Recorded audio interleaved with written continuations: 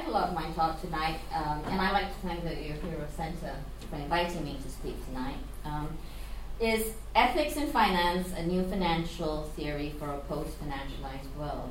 But spoiler alert, I actually don't give you the full-blown new theory of finance. I give you a skeleton version, a new approach with the elements I think are necessary for a new theory. I haven't fleshed it all out because I'm not that brainy, really. It'll take me a lot more time, but I'm trying to flesh it out with the help of people who are also working at the Institute. But first, let me give you a quick summary of what I'm going to do tonight. I know I have 45 minutes, do I? Okay. We can be flexible about that. All right. So first, I'm going to tell you a little bit about Seven Pillars Institute. We're rather new in the stage. And I'm going to tell you a little bit about my talk. It's going to be 3 sections. First section, we're going to talk about the theories in finance which are en courant right now, and conventional finance theories which are used throughout global finance by practitioners. Perhaps not so much by practitioners, but there's definitely theories which are taught in business schools. And then I'm going to talk a little bit about why they are limited and somewhat flawed, and unlike physics or scientific theories, which are totally accurate in prediction, and you can rely on their predictions. These are merely models, and they're not scientific theories, they're more social theories, and we should accept them as such. But they're viewed, at least in the academy, as theories which have forecasting abilities. And then I'm going to talk a little about why ethics has been neglected in finance. In theoretical finance, or the finance theories that we have right now, we actually don't have any view of ethics or values because they're supposed to be objective. They're supposed to be positivistic and not value-laden. So we're going to say, how did we come to this position where we just talk about efficiency and profit maximization and not about ethics at all? And then I'm going to propose the elements of my inchoate theory right now for the new finance theory, which incorporates ethics. First, about 7 pillars, a short marketing spiel for the Institute. It was started in 2010 by me.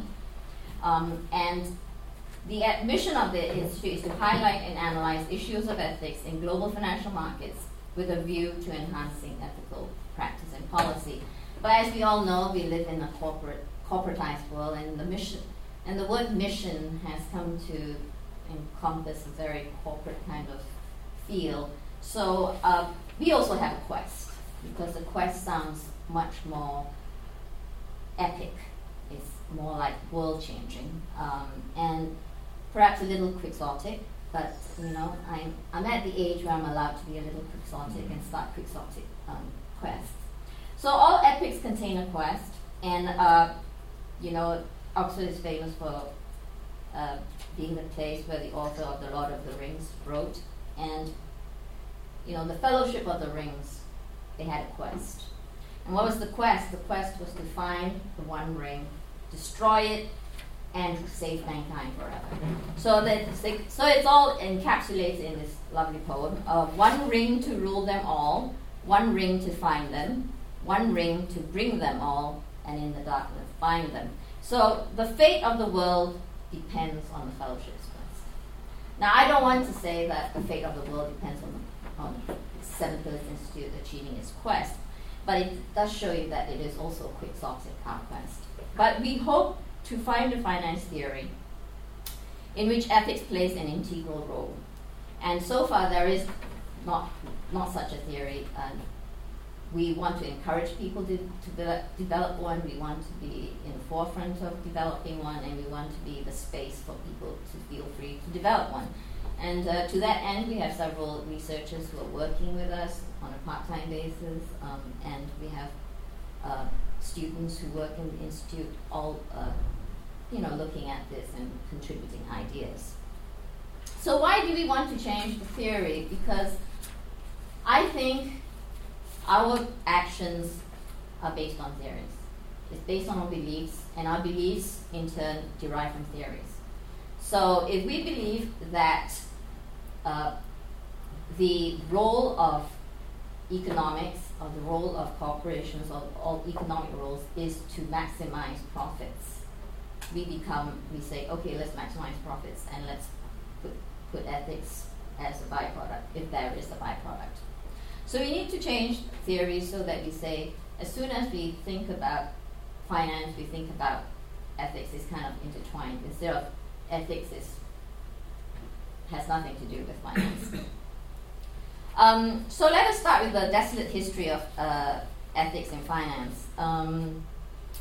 I wish to say clearly that everything I say about the flaws and limitations of modern finance theory and neoclassical economic assumptions have been said before.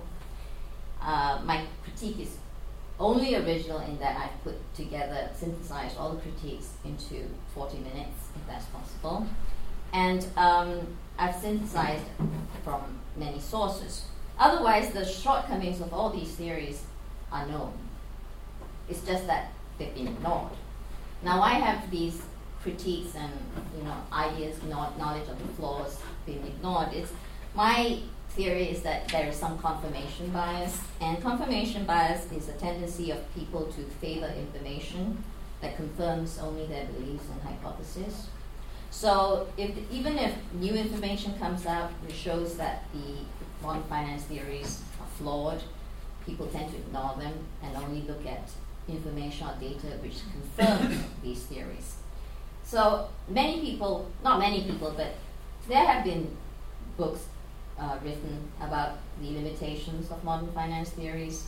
It just doesn't seem to enter the worldview of finance. So in essence, there are three theories in modern finance theory. Modern finance theory is a term which encapsulates three main theories. First is the efficient market hypothesis.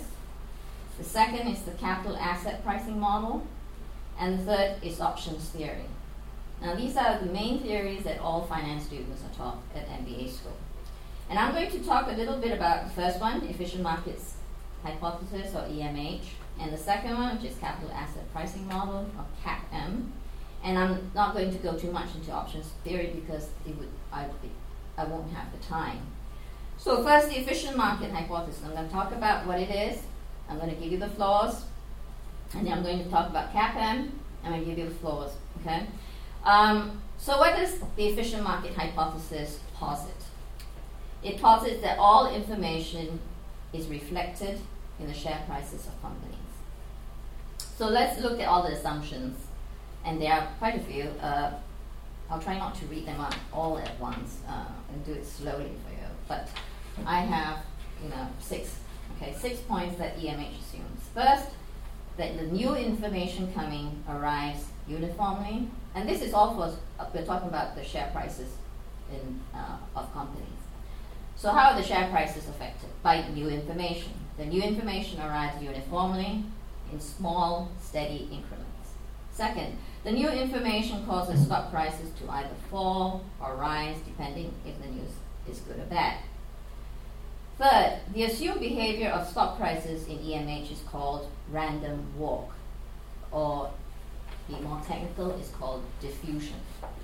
So the model expects stock prices to appreciate through time and at an average rate of mu per year. Oh, by the way, finance models really like to use Greek alphabets. I'm not sure why, but so the stock prices appreciate at mu per year, and the average rate of return increases faster over the same time period because it's a product of time. So average rate of return is mu t, or mu times time. Fifth, the movement up and down from the stock price trend, let's say the stock price is going this way, or is a drift around the trend, is called the volatility. So you're looking at mu and you're predicting this stock price is going to go up like this, but then there's going to be some movement up and down the trend, and how much it moves from that trend is called sigma. And sigma, that's the largest component here of the theory, is called volatility. So in EMH, volatility is a measure of uncertainty of returns of a stock. It is the measure of risk. Okay? So, in summary, EMH tells us two things. The behavior of stock price movements, i.e. the stock price drift, and two, the volatility of stock prices, or how it moves up and down away from this trend. Both have been shown to be inaccurate and limited. So let's just look at this here. Oops, okay. So if you can, the pointer doesn't work, does it? Does it work? You won't be able to see it, unfortunately. Really? No. It does work through. That is so weird. Yeah. I can see on my hand. It's just not very powerful. All right. So I just have to use my short hands. As you can see, the first line there is what is predicted by EMH. And the third line are various predictions using, different prices. But they're all the predictions of EMH. But the third line is what actually happened. And this was over, I think, a 10-year period. So it didn't even look like the actual performance of the share price, the predictions. So empirically, EMH has been shown to be false many, many times over. So what is the problems here? Well, sometimes the news is so big and important that the stock price spikes or dives. In a market panic selling pressure, people are fearful and they go in hordes selling. We saw that in the 2008 financial crisis. So instead of rationality driving the price, because EMH is based on the assumption of pure rationality, fear decides price movements. And these types of events are not rare, but do not fit into the efficient markets hypothesis. I have a quote here from Andrew Smithers, who has been a practitioner in the markets for a long time, and he works in London he does research for Smithers. He says, EMH is testable in its random walk form, as you can see, but fails the test. Real equity returns exhibit no correlation. And EMH therefore falls on the wrong side of the demarcation between science and non-science. So, all right, so we have the efficient market hypothesis, we have the critique, and we have the empirical data which shows that it's not trustworthy. Let's see, the other one. Let's look at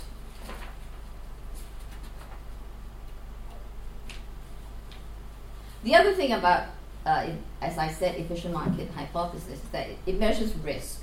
But there's only just one risk, which is volatility of the share price versus the stock price trend. And this is sigma. But we know that there are more risks in the world than just one risk. I mean, if you really want to be talking about reality, there is the whole universe of financial assets. We have stock risk, bond risk, commodity risk, currency risk.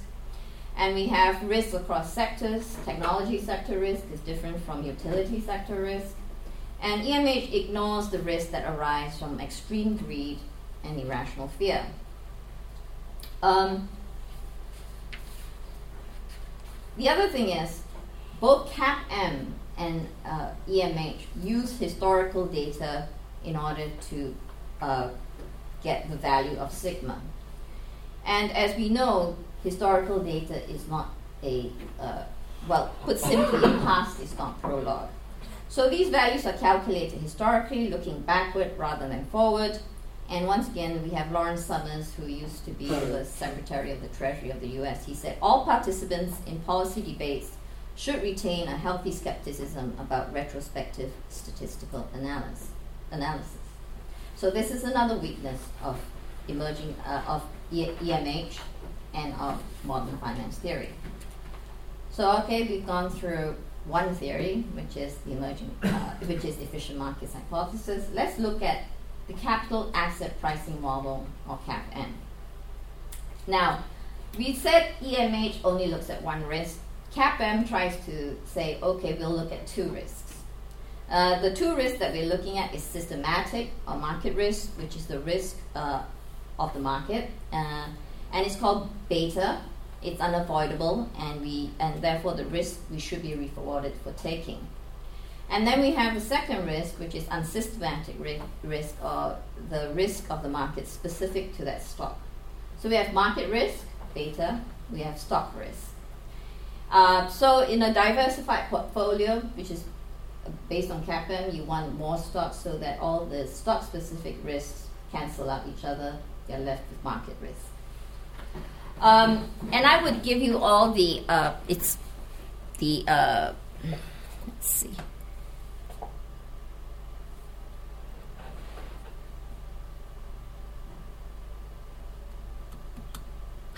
It works. I would go through all this with you, except, I'd have to really, really think and concentrate. But it also takes a long time. But after, while we're drinking wine, we can talk about these formulas. But basically, CAPM is based on a formula, and the ultimate objective is to find out the rate of return of your stock. Okay, and the rate of return of your stock is based on risk-free rate, the market rate of return, and the beta, which is the market risk. And this is another way we have of expressing CAPM. You see the left-hand side, Ri minus Rf equals beta into Rm minus Rf. Okay. So, but we can test, right? Because we have, let's test it on Apple, which is one of my favorite stocks. Because I'm an app, we have iPhones, iPads, iPods in the family. So let's test it if it was very good at predicting the rate of return on Apple stock for 10 years. Or let's just say maybe 1 year. Period of September 16, 2009 to September 13, 2010. This was done by Emmanuel Derman from Columbia University. So what would happen is you would see the left-hand side should equal the right-hand side, because that's how the formula is done. So if you use the return, the rate of return of Apple stock was 55. The risk-free rate was 1, beta was 1.05, and RM, rate of return of the market, was 11%. So looking at the left-hand side of the equation, we have 54%. And the right-hand side of the equation was 10.5%. So the left-hand side of the equation did not equal the right-hand side of the equation. So CAPM really did not have much predictive value in calculating the rate of return of Apple stock over 1 year. In fact, it was 44 percentage points. The left-hand side of the equation is 44 percentage points greater than the right-hand side. Didn't work. Why? Well, the proponents of CAPM say it was too short a time period.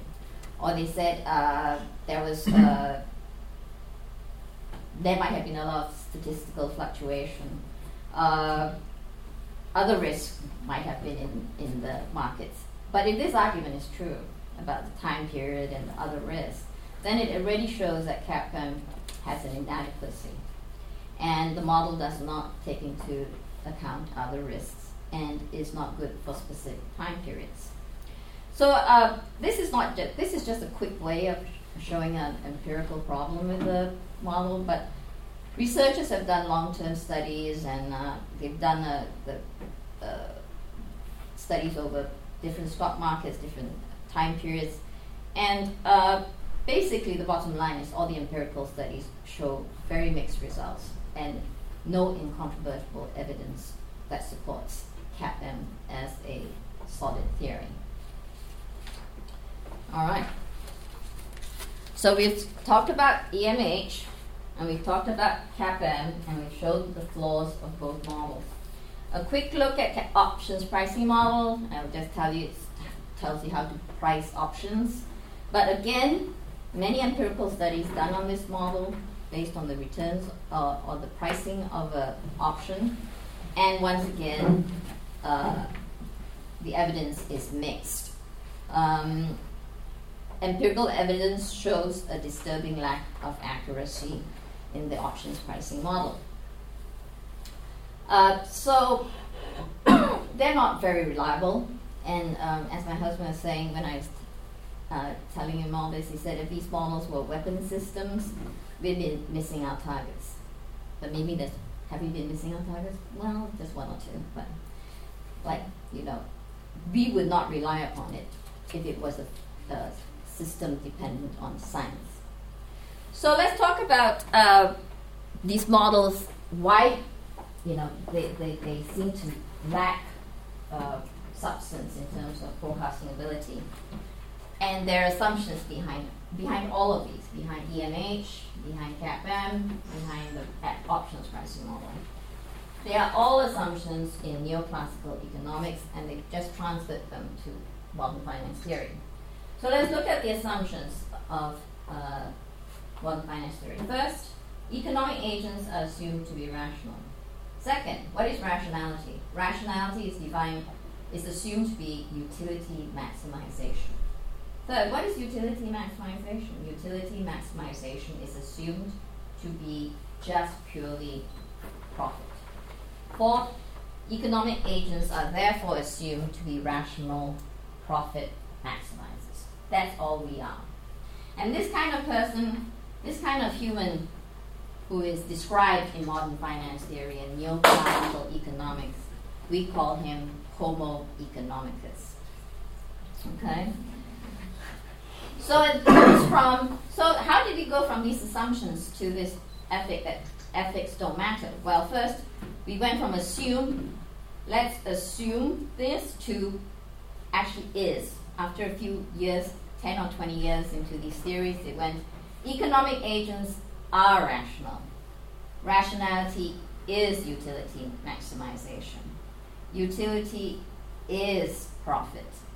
And economic agents are therefore rational profit maximizers. So that's how it evolved 10 years later. 50 years later, or 30 years later, coming closer to where we are, it became an ought, right? Economic agents ought to be rational. Rationality ought to be utility maximization. Utility ought to be defined in economic terms as profit. And therefore, economic agents ought, therefore, to be rational optimizers and profit maximizers. So that's how we went from is to ought. And although proponents of modern finance theory say that there is no ethics or no values inherent in the theories, this already has become the ethic. The ethic is economic agents ought to be rational profit maximizers. Now, they don't quite realize, or people maybe they realize they don't want to talk about it, but this has been the ethic, and we have seen it, and over 50 years, because modern finance theory is about 50, 60 years old, which is very young, by any historical length of time for theories. It's a very young theory, but it has solidified or ossified into this hard thing, which says that we just ought to be profit maximizers because that's how it evolved historically. And it wasn't always that way, right? Because who is the father, of modern economics is Adam Smith, and he was a moral philosopher first. Amartya Sen, who is from Oxford, he wrote a book entitled On Ethics and Economics. So Smith worried about the free market system and its impact on society and on the common good. And modern finance theory's narrow definition of rationality as profit maximization, and is followed on assumption that economics are solely self-interested, gives no account to ethics and values.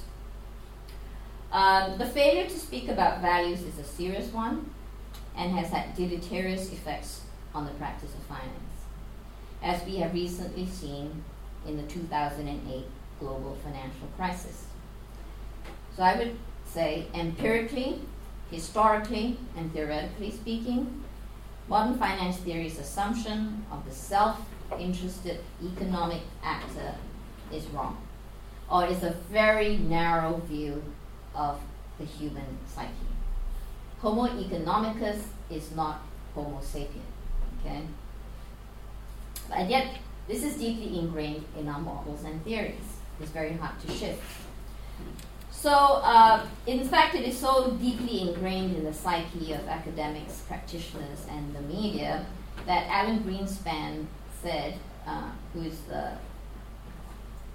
chairman of the U.S. Federal Reserve, he bemoaned the fact that managers of financial institutions did not adhere to the tenets of enlightened self-interest. His dismay was not from a failure to recognize bankers would act in self-interest, but a failure to recognize that bankers would act in such a self-destructively opportunistic way. Adam Smith and David Hume had remarkably sophisticated views of the human psyche versus the impoverished view of Homo economicus we hold today. In fact, as you know, Smith wrote about moral sentiments. But over a century or so, economics and later finance lost touch with the basic human values that drive societies and markets. We have moved from a worldview that includes moral sentiments to one in which moral sentiments have no rational place. However, MFT's narrow modeling of human behavior does not change the reality on the ground. And I have seen this reality because I've worked in finance, in international finance, for over 20 years. I worked in Singapore, I've worked on Wall Street, I've run $2 billion, and financial actors and economic actors are not Homo economicus. So I know Mark said, how did you come from global finance to ethics? And that is one reason I'm saying, like, theories do not match the practice. And I just wanted to see intellectually if there was a way to start a theory which actually was more reflective of practice. And during the time when I was working in finance, I saw that there were two ethical values, major ethical values that underlie financial markets, ensuring their proper functioning. One is fairness, and the other is trust. Now, these are ethical values, no doubt. They are virtues, of course, if you want to look at it from an Aristotelian view. So Homo economicus is an impoverished model of Homo sapien. Homo economicus' value system is one, self-interest, two, profit maximization. Does that, think about yourself, is that you? I just asked this of everyone. Does that reflect you? It does not reflect me. Now, but on the other hand, we have such rich value systems that are put aside, separated from our financial theories. And these value systems are written in religious moral systems, all of them, from Christianity to Islam to Buddhism. And then we have a rich philosophical system of moral systems that abound too. And yet we rather choose to ignore them, but stick to self-interest and profit maximization. So what if we have a new theory, or try a new theory of approach to finance?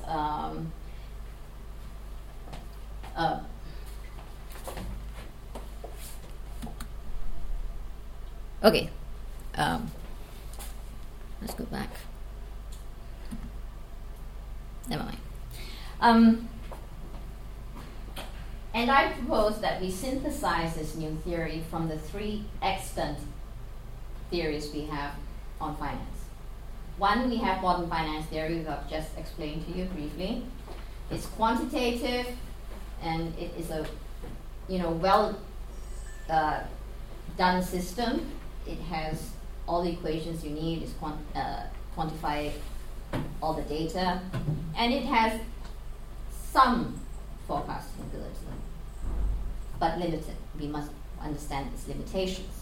The second is behavioral finance, which comes out of behavioral economics. Now, behavioral finance is the study of individual and group behavior with a basis in psychology, in financial decision making, with the goal of better understanding security returns. So we're looking at social psychology and individual psychology in financial decision making.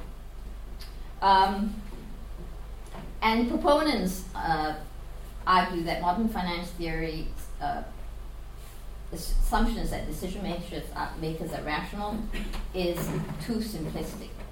And it leads to many anomalies in securities pricing. So let me just give you an example of what they do in behavioral finance. And one is called to show that there is more going on in the human psyche than just I'm going to profit maximize. So they were trying to test how human beings feel about fairness. Okay, do we really think fairness, the human feeling about fairness, is relegated behind profit maximization? So it's called the ultimatum game. It's been tested throughout cross-culturally, and it's been tested over a series of years, and the results are pretty much the same. Player one is known as the proposer. She is given a significant amount of money and instructed to offer a portion of this money to a second player, the responder. Both proposer and responder know the amount given to the proposer. The responder may accept the proposer's offer, in which case both players receive their respective share of the money. However, the responder may also reject the proposer's offer. In this event, neither player receives any money.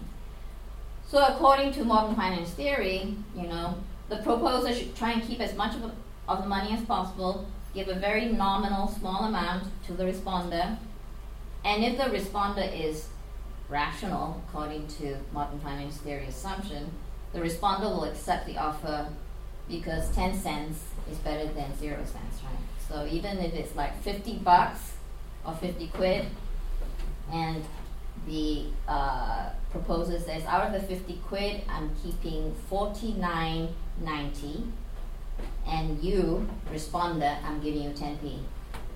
Now, if you're a rational person, according to neoclassical standards, you say, I'll take the 10p because 10p is better than 0p. But what did they find actually across cultures? They found that this did not occur. Few act according to conventional rationality model. The typical allocation is 20 to 50%. If respondents were offered less than 20%, let's say you were offered 10p, they said no. So neither the responder nor the proposer got any money. They rejected the offer, acting irrationally because they prefer to take nothing than to accept an offer that seems to them unfair. So to quote the chap who did, the Dobson, who did some of his studies, he said, in other words, the principle of fairness has intrinsic value to them, and they are prepared to uphold that principle even in the face of a guaranteed material loss. Bang. There goes that assumption of rationality, right? Based on human behavior and empirical studies. So we have to reassess some articles of faith in modern finance theory. So that's the second extant financial theory we can use to synthesize our new theory. Now, what's the third extant theory that we can use? Behavioral finance gives us a rounder picture of the human psyche. Modern finance theory gives us the quantitative models. But Islamic finance gives us the ethical basis of a theory which is driven by ethical principles, based on religiously grounded. There is an existence, financial theory called Islamic finance, and the theory of and practice of finance according to Islamic principles is called Islamic finance. Islamic principles determine the objectives and the operations of Islamic finance. The principles and prohibitions of Islamic finance are expounded in the Sharia, and the Sharia is defined as Islamic law. Now, two features of Islamic finance distinguish the system from conventional modern finance theory. First, the purpose of Islamic finance is to promote economic and social development through specific business practices. They're not shy. They unashamedly say, we are driven by this ethical purpose. Now, conventional finance has profit maximization as a goal, whereas Islamic finance is driven by ethical and religiously inspired goals, as stated in the Sharia. Secondly, Islamic finance proposes a risk-sharing philosophy whereby the lender must share in the borrower's risk. According to the Islamic view, a non-Islamic interest-based loan guarantees a return to the lender, but the burden of risk falls disproportionately on the borrower. This unequal distribution of risk, where the borrower bears more than the lender, according to Islamic view, is exploitative, socially unproductive, and economically wasteful. So, what is the purpose of Islamic finance? As I've said, it is to develop and help the society and people in the community. In conventional modern finance, the purpose is achieved through rational, there is no stated purpose in modern finance theory, but an unintended and unstated purpose of modern finance theory is to increase economic efficiency. And the behavior of individuals in the market, consequently leads to prosperity, and the outcome of all this financial activity is economic efficiency. In contrast, the purpose of Islamic finance is derived from the Sharia. The Sharia is religious law that Allah gave to the Prophet Muhammad, peace be upon him. As such, the purpose of Islamic finance is driven by Sharia, so it is religiously grounded. And because finance is only one part of life, it is also considered to be part of the Muslim's life, and therefore also grounded in the Sharia. And the objective of the Sharia is happiness and well-being of the people in this worldly life, as well in the life hereafter. So therefore, the objective of Islamic finance is also the well-being of people in this life and in the life hereafter. So Islamic finance must contribute to the development and the good of the Islamic community. So as Sharia as a guide, Islamic finance contains a comprehensive system of ethics and morals. So according to some Islamic finance scholars, Islam adopts a balanced approach between an individual's freedom and the well-being of society. So what are some of the things prohibited in Islamic finance in order to conform to Sharia's rules? First, Islamic finance prohibits interest. So you're not supposed to lend money to borrowers at interest rates. It prohibits excessive risk, which is why in Islamic finance you will not see derivatives, options, etc., because they consider that those instruments be excessively risky. And it does not, and it prohibits speculation or gambling. So that's why Muslims are not allowed to gamble, and it's covered in the Sharia.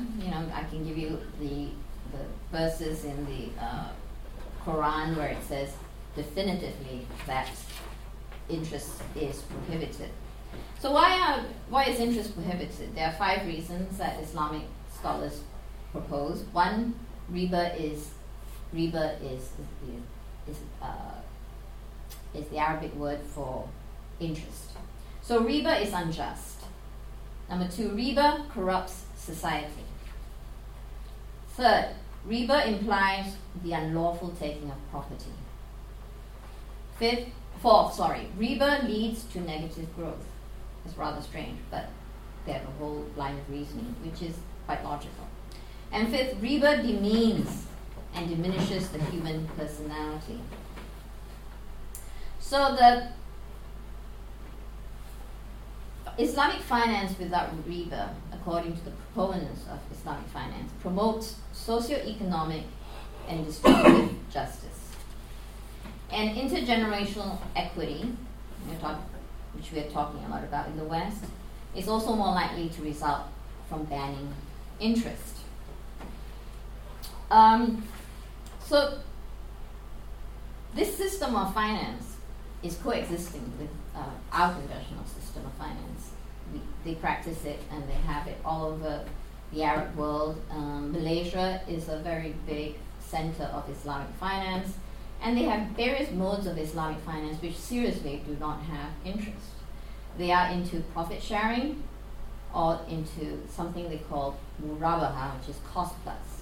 So if you want to borrow money for a car, to buy a car, let's say, the bank will lend you the money, not lend you the money, the bank will give you the money, but after 5 years, you must give back the money plus a service charge, they call it. So it's not interest, it is the cost of using the bank service. So this is called the cost plus mode of financing, and the other one is profit sharing. The bank, you're not allowed to get interest in your bank accounts. So a depositor will put money into a bank, not get interest, but the bank will use the money from the depositor, invest it in various things like giving the money to, let's say, loaning the money to, it's very hard not to have the language of this, but lending the money to people who borrow money for a car, they get the cost plus back, and then they distribute the profits from the money to the depositors. So they don't give interest rates. Now, a lot of people who criticize Islamic finance say that, well, it's just language, it's actually they do charge an interest, but yeah, they call it cost plus or they call it profit sharing. But you must understand that language and how you practice influences your thought process. Because if it's not interest, and you say it's cost plus, you're saying, okay, I'm paying for a service, or it's profit sharing, it's okay, I'm helping this business by putting my money in it and I'm getting a return on it. It's not as if I'm a deposit in a bank and I get interest. So it does make a difference, and it's not just language. So the three elements, so I've said let's try and synthesize a new theory out of the elements of the three extant theories. And there are three other things you need in this theory, in all this approach to a new theory. The first is that the theory must enunciate a purpose. Does anyone know what the purpose of finance is right now? No one talks about it, because the purpose of finance is to make money, we think. So we must have a telos. And it should be a noble purpose. Why can't we enunciate a noble purpose for finance? And one that is aimed at serving others. So I suggest that the purpose of finance is to help people save, manage, and raise money. Purpose is the end towards all actions are directed. Purpose guides actions. So Aristotle asked about the purpose of everything from medicine to generalship. And every action and decision is done for the sake of an end or a purpose. And the ancient Greeks knew this, the Stoics, the Scholastics. And you know what is the second most translated book in the world and the best-selling hardback non-fiction book in history is? Of course, the most translated book is the Bible. And the best-selling book is the Bible too. But the best-selling hardback non-fiction book in history is something called The Purpose-Driven Life. And it's written by Rick Warren. And you have to be in the States to see how it's everywhere at airports and all. And basically he does say, you must have a purpose in life. And everyone seeks purpose. So a noble purpose is probably more likely to engender good acts, although it does not guarantee every act will be good. Most professions have a purpose which they enunciate. So the legal profession's purpose is to help people obtain justice. The teaching profession's purpose is to help people learn. The medical profession's purpose is to help people be healthy. So why would it be odd to have a purpose stated for finance professionals? So the purpose of finance is to help people save, manage, and raise money. And we should teach this to students. We should teach this to kids in elementary school, secondary school, and practitioners must be comfortable talking about the purpose of finance, knowing it implicitly, and not being ashamed of it. I think this acceptance, acknowledgement of the purpose is the first step towards changing the culture of finance. And where does the improvement come about? The improvement comes about because of this ethically charged phrase, to help people. This phrase instills the notion of the other in finance. And the idea of the other is where altruism and ethics begins. Secular moral philosophy, from theories of justice to utilitarianism, concerns the other. The idea of helping the other also is widespread in religions, from the Mosaic to the Eastern religions. It is a basis of religious ethics. Christians are asked to love their neighbors, Muslims to show mercy to the less fortunate, and Buddhists to have compassion for sentient beings. Where finance has fallen over the past half-century is its gradual abandonment of an acknowledged purpose that entails the notion of helping the other. Finance has been quantified for efficiency, made positivistic to escape the quagmire of relativism, but quantification has led to the collective unconscious, equating finance almost exclusively with money. Neglecting the connecting link, which is people.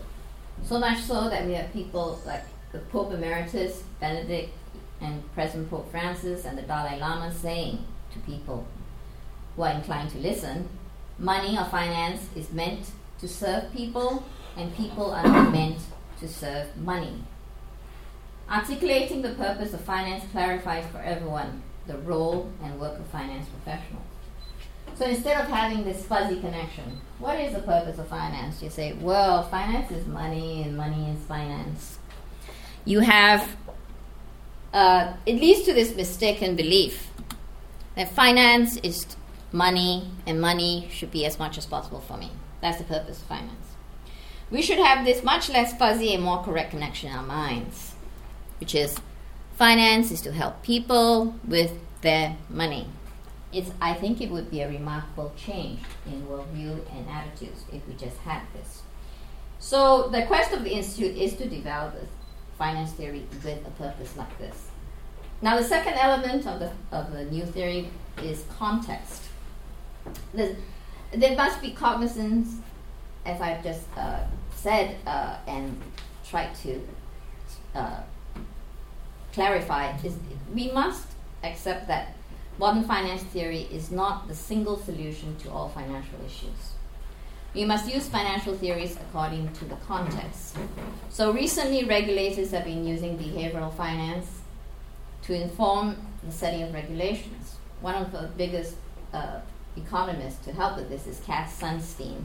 He used to be the advisor to Barack Obama, and using his theory of nudge is to set financial regulations with the idea that people function as human beings and not homo economicus. So nudge is a proponent using findings of behavioral finance to influence regulatory initiatives. Another example where behavioral finance is used in finance now is Elizabeth Warren, who was just elected senator last year, have given us reason to expect that the Consumer Financial Protection Bureau in the US will rely heavily on behavioral analysis to support regulation. And third, Britain's own Financial Conduct Authority will tap into behavioral economics to bolster regulation of markets through better knowledge of financial consumers and their psychology. So 1, we have purpose. 2, we must have context, the right context to use the right theory. And third, and finally, final element element to our new approach to finance is we must have some epistemological humility. We simply must realize the limitations of modern finance theory. We must have a large measure of humility when using the theory. And this turn in our approach and attitude towards modern finance theory is itself, it will be a tremendous step forward from where we are at the moment. So we have finally the call for a turn in finance theory to incorporate ethics comes from the highest level of people in religious traditions, such as Pope Francis, whose papacy emphasizes economic justice and calls for ethical financial reform that will benefit everyone, and for the world of finance economics to make people a priority by taking into account the importance of ethics, solidarity, subsidiarity, and the common good. So from the highest religious levels, there's a call for it. To the highest secular levels, Jeffrey Sachs, who is a Columbia professor and director of the Earth Institute at Columbia University, says, "I believe we have a crisis of values that is extremely deep because the regulations and the legal structures need reform. But I meet a lot of these people on Wall Street on a regular basis now. I'm going to put it very bluntly. I regard the moral environment as pathological.